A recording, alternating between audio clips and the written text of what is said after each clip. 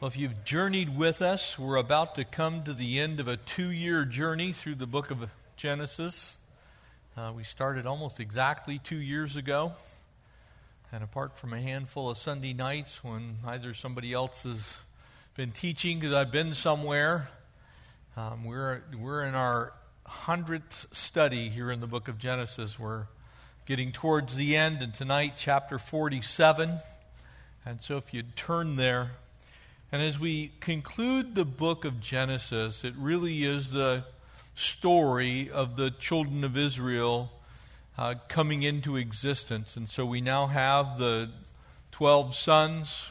They're in Egypt, and they're going to begin this sojourn. This sojourn will lead to 400-year captivity eventually of the children of Israel that will conclude with the Exodus. And so we find this incredible picture, finally, of this family getting it and really beginning to walk with the Lord. And there's some subtleties in chapter 47 that I find wonderful for me personally, and here's why.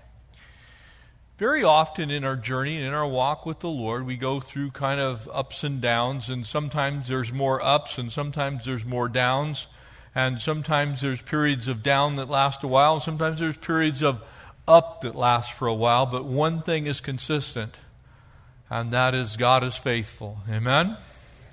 And we see the faithfulness of the Lord, even in a situation that if you really wanted to look at it, the children of Israel really shouldn't be in this situation in the first place. And the reason that they're in it is their own doing. They're not here by accident or circumstance. They have literally been part of the cause, the reason, if you will, that famine has come into the land. I mean, God's had his hand on them the whole time. But they have been disobedient. They've been rebellious. They have not done things God's way. And yet at the same time, we see God being faithful when people are faithless. And I love that truth about God.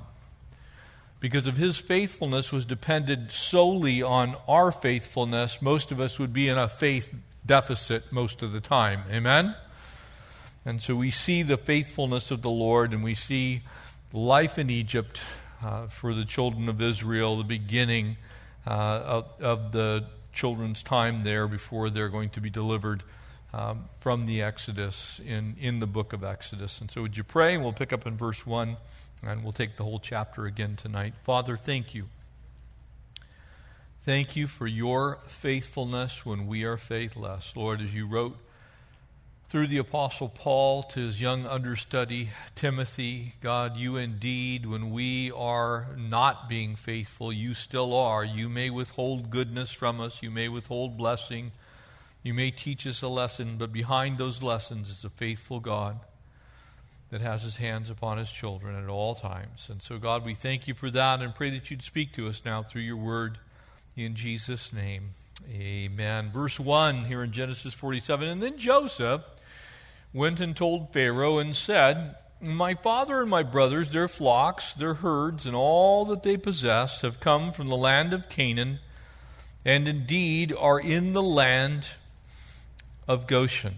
And so, remember, the promise was made to them, and at the conclusion of chapter 46 that we saw last time, Joseph comes to them and says, look, when you get before Pharaoh, you might want to leave the whole shepherd thing out of your conversation. Because shepherds are despised here in the land of Egypt. And so now they've gone back to Canaan. They have retrieved basically their families, their flocks, and they've come back to Egypt. And now they're going to appear finally before Pharaoh, and they have begun to dwell in the land of Goshen. And there are all kinds of different understandings of what the land of Goshen is, but the most universal understanding is really the Nile River Delta and the first 100 or so miles of the Nile River itself. And if you know anything about Egyptology and the study of the land of Egypt and the pharaohs, basically once you descend to where the modern-day Aswan Dam is, down along the Nile, once you get past that, it is pretty much desert. But up to that point, along the banks of the Nile, fairly fertile, and especially in the delta, it was a farming area. And it is in that region that you have the Valley of Kings, you have the Valley of the Tombs of Egypt, you have the ancient city of Karnak. And so if you look in the background of these PowerPoint slides, you're actually looking at the Hypostyle Hall, which is at the city of Karnak, which was built chiefly and primarily by Ramses II, and that is believed to be the Ramses that's mentioned in this passage. And so this is a real place. There is real evidence that the Egyptians dwelled there. There are real there's real Israeli or Jewish people that lived in that region that were slaves. We have all kinds of archaeological evidence. And so here's this place that the children of Israel have come to that is really being governed by the world. And it's our life in this world. Our life, though we are of the Lord, we're in this world, but we're not of this world. This world is not our home. We are kind of in enemy territory the whole time we're here. And we go through those cycles of ups and downs and good and bad and things happening in our lives. Our goal as believers is to continually, always serve and represent the Lord. Verse 2. And he took 5 men from among his brothers and presented them to Pharaoh. And we have no reason why 5, and we do not know which 5. But we do know that God works in mysterious ways, and he uses even this group of 5 to speak the truth to Pharaoh. And then Pharaoh said to his brothers, "What is your occupation?" And I want you to see something. So what we've seen up to this point is largely that every time this family gets into a tight spot, the first thing they do is begin to bend the truth a little bit. And you can kind of see they've come a long ways. They finally get it, and notice what they said. What is your occupation? They said to Pharaoh, "Your servants are shepherds, both we and also our fathers." When you can tell the absolute truth in the face of the opposition of the world, you know that you're in a good place with the Lord. When you can just open up your mouth and say it as it is, and notice they're not being mean-spirited about it, they're not being boastful about it, but they are being absolutely truthful about who they are. And in this picture is a picture of all of us, because this is a place where we need, generally speaking, to grow a little bit, most of us, in our walks with the Lord. And that is, are we going to be truthful in the face of adversity? Or are we going to walk back who we are in Christ? Are we going to kind of pull away from the fact that this is who I am, this is what I am, this is how God has made me, and try and fit into the world? You see, it would have been really easy in this moment in time for them to say something else. Almost anything else. We're farmers. They could have even said that we herd livestock. We're animal husband type people. We do something, but to say shepherds is putting them, in essence, in harm's way with Pharaoh, and yet that's what they are, and they admit it. And if you ever want to get past something in your life, you have to tell God exactly what you are and admit it to him, and just say, "This is who I am, deal with me according to who I am." And he said to Pharaoh, and remember that shepherds are despised, you can see it there in verse 31 of chapter 46. And they said to Pharaoh, "We've come to dwell in the land, because your servants have no pasture for their flocks, for the famine is severe in the land of Canaan, and now therefore please let your servants dwell in the land of Goshen." They admit who they are, and they're not afraid to ask. They are willing to say, "Look, this is who we are, and this is what we need." And Pharaoh spoke to Joseph, saying, "Your father and your brothers have come to you, and the land of Egypt is before you. Have your father and brothers dwell in the best of the land, and let them dwell in the land of Goshen. And if you know any competent men among them, then make them chief herdsmen over my livestock." Even the world takes notice of people who are truthful, honest, forthright, and willing to say exactly what's on their mind, exactly what's on their heart, in a way that it can be received. And as I said, you could have almost looked at this situation and go, "Well, we'll just tell them almost anything. We don't have to give them the whole truth." But they do. They give them the truth about who they are. And the truth of the matter is, we all live in the world. And you're going to have situations and circumstances where you're going to be in this situation where it is in your best interest, maybe financially, or your best interest on a home loan, or your best interest on a car loan, or your best interest in some area of life, living, or business, to where you might be tempted to compromise. And I think the lesson is here, trust God and tell the truth. Whatever it is, it is. And let God be your defense. Let God stand before you. Because here's what happens, and you're going to see this as we progress through this chapter. When you begin with the truth, you don't have anything to cover up. You don't have anything to deal with later. You don't have anything to massage. You don't have anything to, walk back, as we use in our English language. You don't have something you need to change in order to make it fit the situation at a later time. The truth is always the truth. And if you'll simply tell the truth, then you're always on the right footing with God. And so the first thing that we see here is Egypt's Pharaoh and Joseph's brother. This is what life is going to be like for them. Jacob's sons had brought their flocks and herds, and it shows that they weren't afraid to go into enemy territory. And I think sometimes in our own walk, we kind of almost give the world more credit than it's due, and we forget who our God is and how big He is, how powerful He is, what He can do. He can change the heart of Pharaoh. He can change the heart of presidents. He can change the heart of governors. He can move on our behalf. And it doesn't mean that we abandon our position in life and living, but it means that we're people of truth first, and we do what God calls us to do, and then we let the Lord sort out the details. When we give God the opportunity to use our lives because we're people of truth, even the heathens in this world will take notice. And in this case, that's exactly what Pharaoh does. Notice that Pharaoh instantaneously does not react negatively to what is potentially negative information. We're shepherds. He could have said, well, we don't need any more shepherds. Matter of fact, you're an abomination.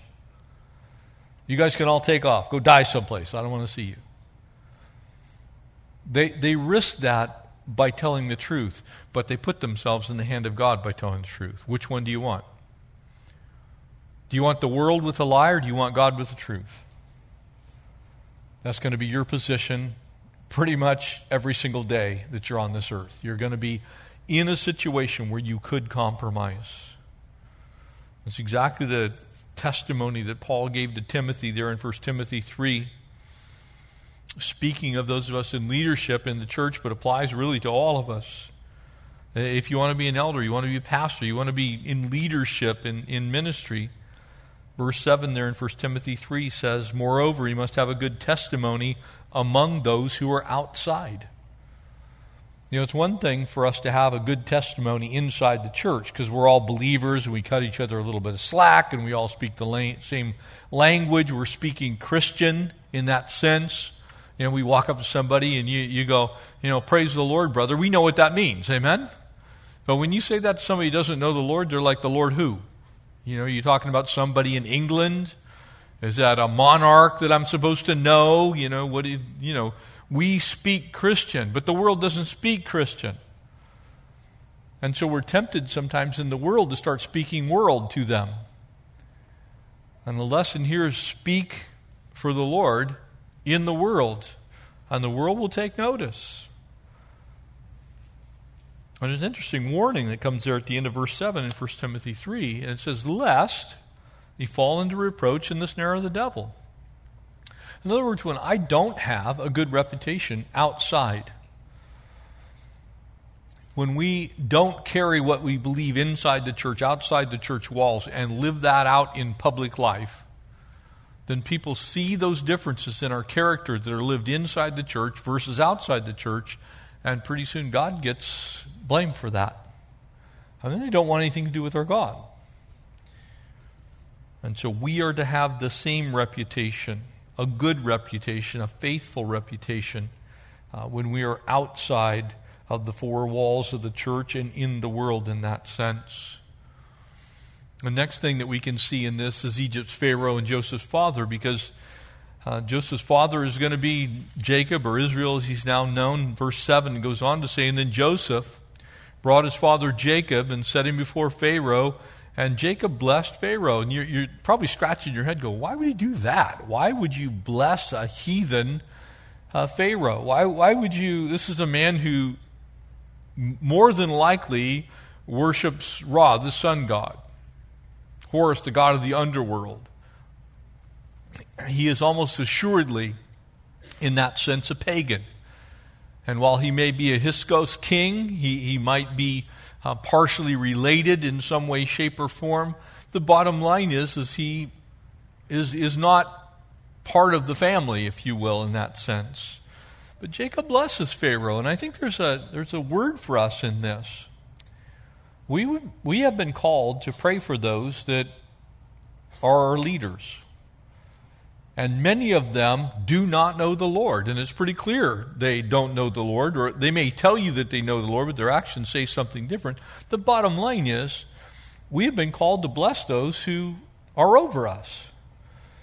Because ultimately, we all stand and fall together. And when we pray for our leaders, we're getting the best we can possibly get, even out of a leader that doesn't know the Lord. And so sometimes when I hear people talking in a negative light about our leaders excessively, and while it's okay for us to call out the faults and look at laws and go, we really need to do something about that and vote a different direction, that's a completely different issue. But we should try and bless those who lead us, even if they do not know the Lord. And Pharaoh said to Jacob, "How old are you?"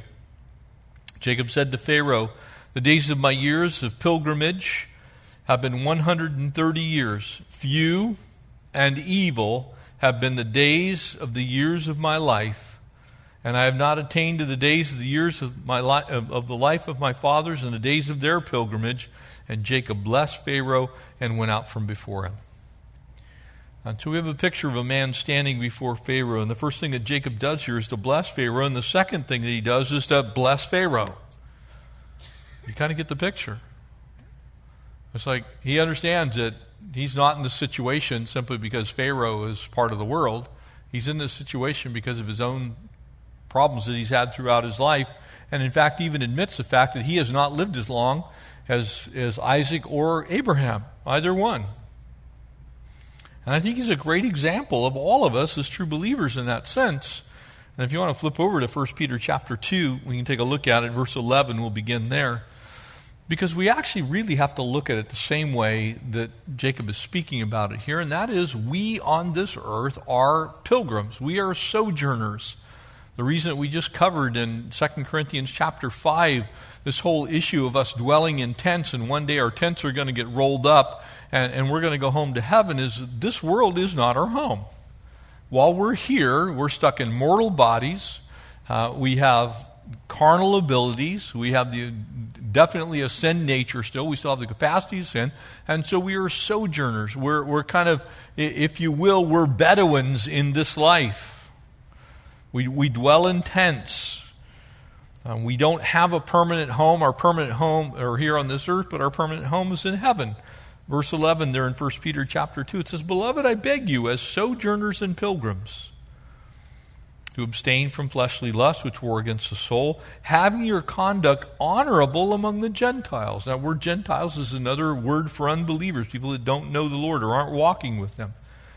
"That when they speak against you as evildoers, they may, by your good works, which they observe, glorify God in the day of visitation." In other words, they may say bad things. They may make accusations, but they're going to be proven false by the way we live our lives, by what we do in this world.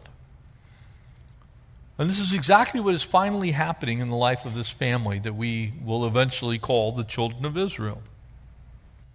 Verse 13, "Therefore submit yourselves to every ordinance of man for the Lord's sake, whether to the king as supreme, or to governors, or to those who are sent by him for punishment of evildoers, for the praise of those who do good." And so Peter giving us a little lesson here. While our leaders may not know the Lord, we are still subject to them. And if we really want to honor the Lord, we need to honor our leaders. And that means, number one, praying for them. It actually bothers me fairly significantly when I hear people in either side, doesn't matter which side of the aisle that you sit on, say, well, I'm not going to pray for him. He's a heathen. That is not only ungodly, it's dumb. And here's why it's dumb and also ungodly. Because those rulers are our rulers. And you have a choice to either pray for them and watch God work in their life, be changed, transformed, moved by the power of prayer, or you can just let them continue to do what they're doing, which is pretty clearly not going to be of the Lord. And so the one tool that we have that they cannot do a thing about, which is prayer, is exactly what we should be doing, whether we agree with them or do not agree with them. Pray for them anyway. We need to pray for our pharaohs in that sense. Notice what it says in verse 15. For this is the will of God, that by doing good you may put to silence the ignorance of foolish men. And while I'll be the first one to admit, there are a lot of things that go on in our nation that need the attention of the Lord. No question about it. I, like the rest of us probably in this room, are hoping one day that we see an end to abortion on demand. I'm praying for equality across the spectrum of all races and creeds, socioeconomic statuses, and all other things. Someday, maybe we're going to get there. I am praying that our government doesn't get us into another foolish war. There's all kinds of things we can look at and go, we have a personal opinion one way or another. But the fact of the matter is, I'm supposed to pray for those people who've been placed over us. Period. That's what God wants us to do. Not just simply complain about them, bellyache about them, call them names, and do exactly what the world does, which is to react in a way that's ungodly. We have to be godly about what we do. And it clearly says that in doing so, we put to silence ignorance, the ignorance of foolish men. As free. Not using liberty as a cloak for vice, but as bondservants. Honor all people, love the brotherhood, fear God, and honor the king. And that last little phrase means to honor Pharaoh. And that's exactly what Jacob is doing. Doesn't mean that we agree with everything Pharaoh does. Doesn't mean we want to pass laws that are ungodly. We want to vote against laws that are ungodly. But once that person is in office, once they have been installed, 1 Corinthians reminds us, as does Romans chapter 13, that those rulers have been put there not because of any other reason than God has a plan to use them for our good. And so be careful. Be careful about what you say and be careful about what you do. Because the world is watching. We're supposed to be a great example to Pharaoh. Pharaoh should know there's something different about us. I had a young man in his 20s come and he was asking me about a couple of political things here locally. And I said, yeah, I have an opinion. And I think that our leaders currently are wrong on those issues. And he goes, well, shouldn't we, engage in all kinds of protests and those types of things? And I said, well, what do you mean? Well, we could put up signs and banners. I said, where are you going to put them? I said, well, we just plaster them all over the buildings and do whatever. I said, you realize that's illegal, right? And he says, well, so what? And I said, by doing something illegal, you hope to change the mind of somebody who already thinks we're nuts, right? Well, yeah. So you might want to think about that. You might want to just give honor to the king and do things in a way that the Lord receives the glory and the honor for it. Like I didn't share it with everybody. We already had a little video clip this morning. We actually got cited by the city of Gardena for putting flyers on the cars in the city of Gardena parking lot. That's illegal. You cannot do that. So when the police officer goes and takes all those off and it says Calvary Chapel South Bay on there, guess who gets the trouble? The Lord. We want to honor God by honoring those that have been placed over us. We can go get a permit to do that. The bottom line is people are going to take those and throw them away anyway. That's what happens when you do those things in those areas. How much more effect would the body of Christ have if we stopped shouting insults, basically shooting at the lost, and actually honored and loved on them? What do you think would happen? And I don't mean cave in to evil. I just simply mean change the tactics, the way that we do things, how we talk in the public, what we do with that voice that we have in the world. Instead of screaming and yelling at people, as is unfortunately often the case, rather sitting down and trying to change how they think by living our own lives differently and speaking with compassion, understanding they don't understand. In spite of all of his failings, and every person in here's got some of them, myself included, wherever Jacob did the right thing, he brought God's blessing. Wherever Jacob did the right thing, he brought God's blessing.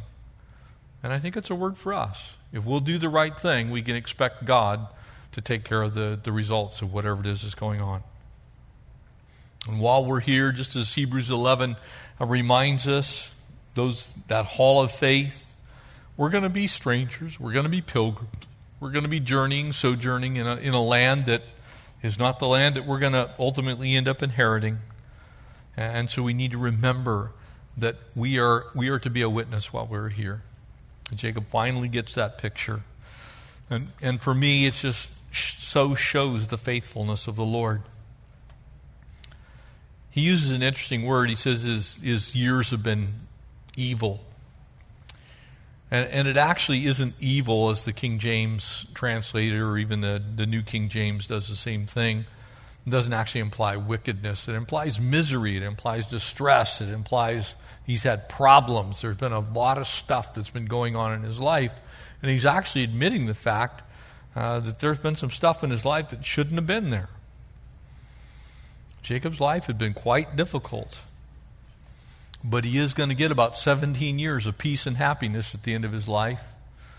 And during that time, we're going to see the Lord work and really redeem this whole mess that's been his life of being a heel catcher, a deceiver. The next thing that we see is being a great example. And then we see Egypt's Pharaoh and the rest of the people. Verse 11. And Joseph situated his father and his brothers and gave them possession of the land of Egypt, in the best of the land, means Goshen, and in the land of Ramses, as the Pharaoh had commanded. And so this is undoubtedly the Nile River Valley. It's more than likely the area that goes out to the Mediterranean Sea, which would include the Nile River Delta itself, which is the most fertile ground. And then Joseph provided his father and his brothers and all of his father's household with bread, according to the number of their families. Now, I want you to see something as we transition through most of the rest of this chapter. They are actually going into Egypt as strangers and pilgrims, effectively second-class citizens. They're not Egyptians, but I want you to see what happens when you're faithful to God, even in a bad situation in the world. Now there was no bread in all of the land, for the famine was very severe, so that the land of Egypt and the land of Canaan languished because of the famine. So the famine's the same in both places, amen? So if they'd have stayed in Canaan, it would not have mattered. The only difference is, in staying in Canaan, they would have been without the resources of Egypt. And when I hear sometimes of people say, well, I'm not going to buy this because a heathen owns it, or I'm not going to eat this because a heathen made it, or I'm not going to do this because it's owned by a heathen corporation, or I'm going to boycott this because some heathen touched it, or some heathen shipped it, or some heathen had it on a truck, or some heathen served it, you might want to remember this passage. Because if you're looking to have only things that have been touched by holy people, make sure you don't touch anything. Because we all have our issues. People in the world will always do what the world does, and we are in this world, we're just not of it. And so you cannot fix every single deficiency of the world by simply boycotting Pharaoh. It doesn't work. It'll never work. I had a company that came in and they promised me, when I was still at Calvary Chapel, Costa Mesa, we were looking for a couple of investment options for some of the church's excess resources, and we came upon this fund. And they promised to be accurate in that everything that this company was invested in was going to be holy and honorable to the Lord. And I thought to myself and going, well, this will be interesting. I'll go ahead and read their prospectus. So I read through this prospectus, and I get in, and there's every major drug company, and they produce they produce abortion equipment, they produce abortion drugs, there's all kinds of opiates and everything else that's in this whole package of stuff. And I said, well, what about this? And they said, well, how are you going to filter out all those drugs? How are they going to make any money? I said, yeah, well, that's kind of why I'm asking you the question. If you have any money invested anywhere in the world, in anything that even remotely looks like a mutual fund, you were invested in something in the world that is not good. I can tell you that emphatically. There is no way to withdraw yourself out, but there is a way for you to be a standard of holiness yourself personally in this world. Because everything in this world is attached to the world system. God's not going to hold you accountable for every single piece of bread to ask yourself, well, was the grain farmed by a Christian farmer? If you go farm to table with anything, forget it. Just stop eating, die right now.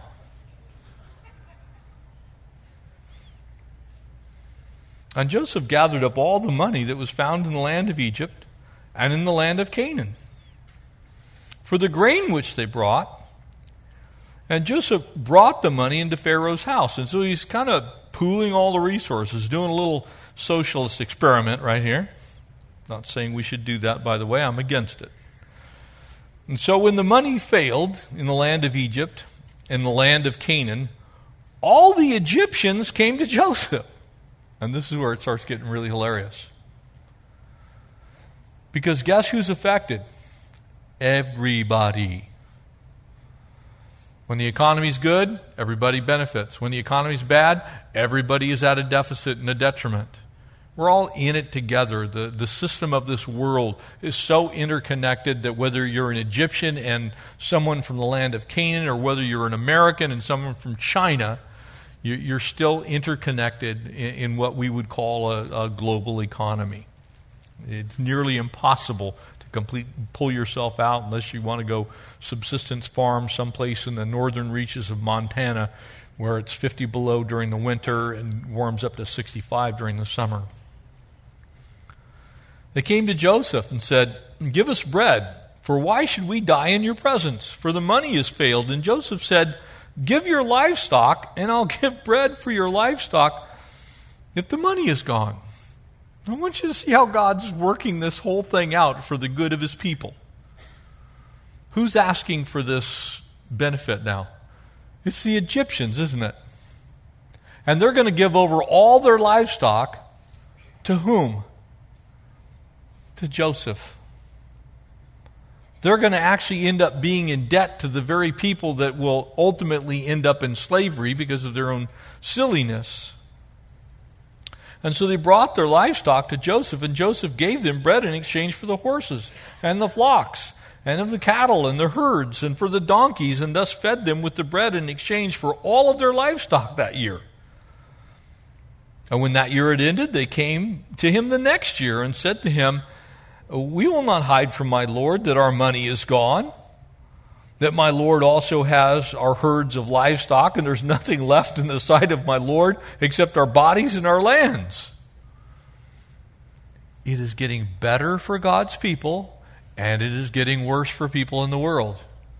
And yet they're in enemy territory. Why should we die before your eyes, both we and our land? Buy us and our land for bread. It gets even worse. First it's their livestock, their possessions, and now they're selling themselves. God has a sense of humor, amen? You have Joseph, who was sold into this position of slavery by his own family, who's been so fully redeemed that he now is controlling everybody in the land of Egypt. This is what God can do. This is what God does do when we're walking right with Him. Buy us and our land for bread, and we and our land will be servants of Pharaoh. Give us seed that we may live and not die, and the land may not be desolate. And then Joseph bought all the land of Egypt for Pharaoh, for every man of the Egyptians sold his field because of the famine that was so severe upon them, and so the land became Pharaoh's. And as for the people, he moved them into cities, one end of the borders of Egypt to the other end. Only the land of priests did he not buy, for the priests had rations allotted to them by Pharaoh, and they ate their rations, which Pharaoh gave them, and therefore they did not sell their lands. But Joseph said to the people, Indeed, I have bought you and your land this day for Pharaoh, and look, there's seed for you, and you shall sow the land. And it came to pass in the harvest that you will give 1/5 to Pharaoh, and 4/5 shall be yours, and the seed for your field, and for your food, and those of your household. And as for the food for your little ones. And so they said, You have saved our lives. They have just sold everything they own at a bargain price, and they're now indebted to Joseph, and they're happy about it. When you trust God, God can do miracles. He can turn things around so fast that it boggles our minds.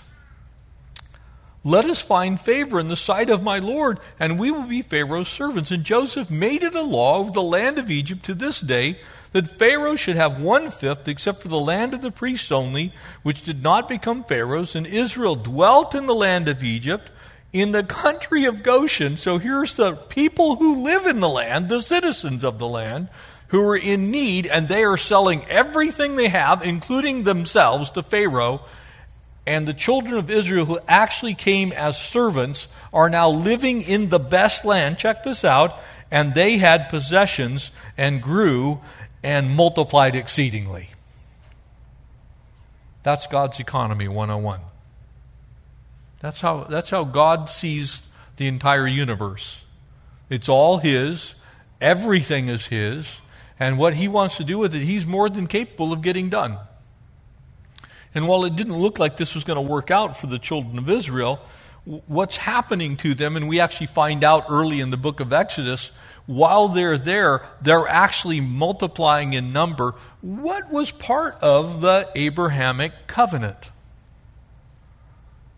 I will multiply you and make you a great nation. I will make you as numerous as the sands of the sea. And while they got there by a nefarious means, and while they got there in destitution and need and want, and while they got there in the midst of something you would call a tragedy, a famine, while they were there in that land, God was still being faithful to do exactly what He said He would do for the descendants of Abraham. That's our faithful God. That's who He is at His core. The children of Israel are being fruitful. They're multiplying. They're increasing abundantly. And yes, they are going to be mistreated once again. And in that mistreatment, God is going to be faithful. By the time Moses leads the nation out, the Jews likely numbered close to 2 million people. They had become so numerous that they became a problem for Pharaoh. Pharaoh would ultimately be glad to see them go. And so there's some final lessons that we can learn here from this story. Proverbs 21:1 says the king's heart is in the hand of the Lord. Like rivers of water, he turns it wherever he wishes. Now, it behooves us to remember that in our day and time, because there's a lot of negativity and a lot of really vehement speech that frankly doesn't really solve anything. It does get people stirred up, makes them angry, but doesn't really change anything. And I think sometimes we take some of that speech and just direct it towards the Lord and say, Lord, you know the exact situation. I'm going to be honest with you. Here's what I believe. You really need to work on the hearts of our kings. You need to work in the White House. You need to work in the State House. You need to work in Congress. You need to work, Lord, in this world, because we're suffering here, and it's unjustly. We want you to take care of it. I think if we directed some of our speech that way and our time that way, I think we'd see a different result. I'm not saying that you shouldn't be active in any way, shape, or form politically, but I am saying, are you most active in praying to the King of Kings and to the Lord of Lords? Because I know Christians that aren't, and they end up very, very, very unhappy and disillusioned with the way things are going in the world. Look, let me be honest. This world's a mess. I'll tell you straight up, there's a lot of things for us to dislike about this world. But the fact of the matter is, God is up to the task of changing anything that we will ask Him to change if we will continue to just simply serve Him while we're in the midst of these difficult times. I think too many Christians believe that God can only use people who are believers in positions of authority. And that just simply isn't the course of history. We see God using Pharaoh. We're going to see God using pagan kings in the story of Daniel. We're going to see Cyrus the Mede used. We're going to see Augustus Caesar. We're going to see Nebuchadnezzar. God is the God of everything. He's the ruler of the entire universe, ultimately. God had worked out His plan throughout this story. And so we can kind of see a couple of things here in what remains. And even though Pharaoh's a pagan ruler, absolutely worship false gods, do we have some pagan rulers who worship false gods in our government? Sure we do. We absolutely do. They don't love the Lord, and they do pretty much anything they want to do, and most of it isn't pleasing to God. But don't make the mistake of believing that they're bigger than God. And so ask God to change them. Vote correctly to get that done. But don't think that God can't get it done. Continue to leave God God. Exactly as Paul wrote to Timothy, if we're faithless, he remains faithful. He can't deny himself. God's got a great opinion on all things, and He's going to be right 100% of the time. Just find out what that is and join God in that fight. Verse 28, and Jacob lived in the land of Egypt 17 years. And so the length of Jacob's life will be 147 years. And when time drew near that Israel must die, again he's gone back and forth, Jacob, Israel, Jacob, Israel, Jacob, Israel, governed by God and heel catcher. He called his son Joseph and said to him, now if I found favor in your sight, please put your hand under my thigh and deal kindly and truly with me, and please do not bury me in Egypt. But let me lie with my fathers. You'll carry me out of Egypt and bury me in their burial place. And he said, I will do as you said. And he said, swear to me. And he swore to him. And so Israel bowed himself on the head of his bed, and Pharaoh must have been anxious. You can almost imagine to see this family react this way. You mean out of all the things you're going to carry your bones of your father out of this land and into his homeland. And some people will be looking, well, he's making a mistake here. He's making a promise. What was going to happen to, were they going to desecrate his body or something there in the land of Egypt? Jacob was a pilgrim for God, and it was God's duty to get him home. And one day he was going to be a home for his descendants. That was part of the promise, and we're going to see that in chapter 49. And it was promised all the way back in chapter 23. But Jacob's desire here is his funeral wouldn't be here in this land, some type of a pagan ceremony. He says, would you make sure that God is glorified, so bury me in the land of Canaan. And I think there's a little bit of a word for us there. Make sure that when you're in those situations, you honor the Lord. Every once in a while, I'll do a memorial service, and usually when there's a family that knows the Lord involved in it, they'll actually ask, well, can you kind of share the gospel, but be a little bit careful. We'll have people there that don't know the Lord. We don't want them to think they're being beat on. But inevitably, you mention the Lord Jesus, somebody who doesn't know the Lord, they usually say some pretty crazy things like, what are you doing sharing this Jesus guy at this funeral? This is supposed to be a solemn occasion. How dare you bring the gospel into this? Well, when somebody's gone, that's going to be the last opportunity you have to speak about the Lord Jesus in that situation. So you might want to take advantage of it. And I see Joseph saying, look, when you die, Dad, we're going to make sure everybody knows that you love God. And we're going to carry your bones all the way back to Canaan so that when someone sees what we're doing, they're going to give honor to our God. And I think we should follow that example. We should give honor to the Lord in all that we do and all that we say. We need to live our lives that way. And so Jacob plans to be buried, if you will, back in Canaan. When you think about these last couple of chapters, God is setting up, in essence, an understanding for us of his faithfulness and how he uses bad things that happen to good people for good purposes ultimately, and that he does have it under control no matter what you're going through in life. And so I want to remind you, sometimes we read these very long chapters towards the end of the book of Genesis, and we kind of, we normally take them as a story because they're written like that. It's pretty easy to see why we're covering large amounts of Scripture at this point in time. There's not direct application in every single word for every single person that's in here. But in a general sense, what we're finding out is the world is no match for our God.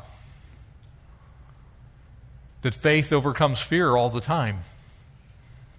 That when we lean on God, we're going to find that he's worthy of being leaned on. That he's not going to forsake us. He's not going to leave us. He isn't going to get us into situations that he's not more than able to deliver us from. That ultimately, exactly as Scripture says, your Bible says that the gold of the wicked is reserved for the righteous. You can actually see that in this chapter. Because here's all the Egyptians are coming to the Jewish leader who's second in command to Pharaoh, saying, look, you can have everything. We willingly submit to you. And the very people that God wants to lift up and save, he lifts up and saves and prospers, even in a foreign land. And so never underestimate God's ability to take care of you. If you look like you're taking a journey to Egypt, God's still going with you into Egypt. If you don't have to go to Egypt, by all means, don't go to Egypt. But if you go to Egypt because there's no other way, your family's in that situation, you can be sure that God's going to Egypt too. Because he's your personal Savior. He's your personal Lord. He is personally able to see you through those difficult times. God is faithful, even when we live in Egypt. Amen? Just stand and we'll pray together.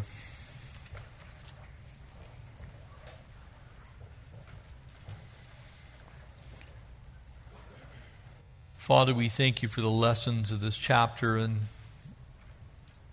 Lord, as I was reading this afternoon, I was just reminded of the need that we have to pray for our president and our senators, Lord, House of Representatives, our governor, our state legislature. Lord, so many laws are being pushed around every single day, and so many of them, like the one that we face even now, God, that is taking the right of us as parents and giving it to teachers to tell our children about human sexuality. God, that's not pleasing to you.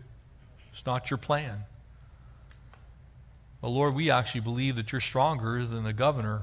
You're stronger than the state legislature. You're stronger even than the laws, the Ninth Circuit Court. You're even above the Supreme Court of this great land. And so, God, we lift them up to you. We pray that you'd change their hearts. You'd soften the hearts, Lord, of those that rule over us, that your voice can be spoken. We pray for our president. He spent part of yesterday or this morning in North Korea, a country, God, that is so oppressed. People are so maltreated. And Lord, we just ask that you might use him even to deliver, Lord, those people out of that bondage. God, that you'd save them from it, that the gospel might be preached. The gospel is hindered in that land. And so, Lord, we lift up these that rule over us, and we ask that you would spare them, God, from their own paths, and that you would deliver us out of the hand of the wicked one and put us in the land of Goshen. Lord, we want to walk in that fertile river valley, Lord, in the land of promise. And we just know that unless we lift up our leaders to you, it's not going to happen. And so, Lord, please, you change what needs to be changed. And Lord, those that you don't want in power, you remove them. Those that you do, exalt them, Lord. Bring them into prominence and power. And so, Lord, we thank you for the example that's in this chapter, and we pray that you would raise up a standard of holiness over our nation as we celebrate this week, our Independence Day. Lord, our nation has not been without faults, isn't without weaknesses. Lord, we've been through so many things that don't honor you. Lord, there's still remnants of sinful behavior all over this land. And God, there's some new fresh ones that have even been invented in the last 50 years. And we pray that, God, one day when the trumpet sounds and we were alive and remain, fly off to meet you in the air, that perhaps because of our prayer, this place would be ready for a revival. And so, Lord, we just ask that you would make it so even now. Pour out your Spirit in these last days, Lord. Call men unto yourself. Make us holy as you are holy. And give us a heart after your own heart. And Lord, always let us be a witness of righteousness before this world. We ask these things in Jesus' name. Amen.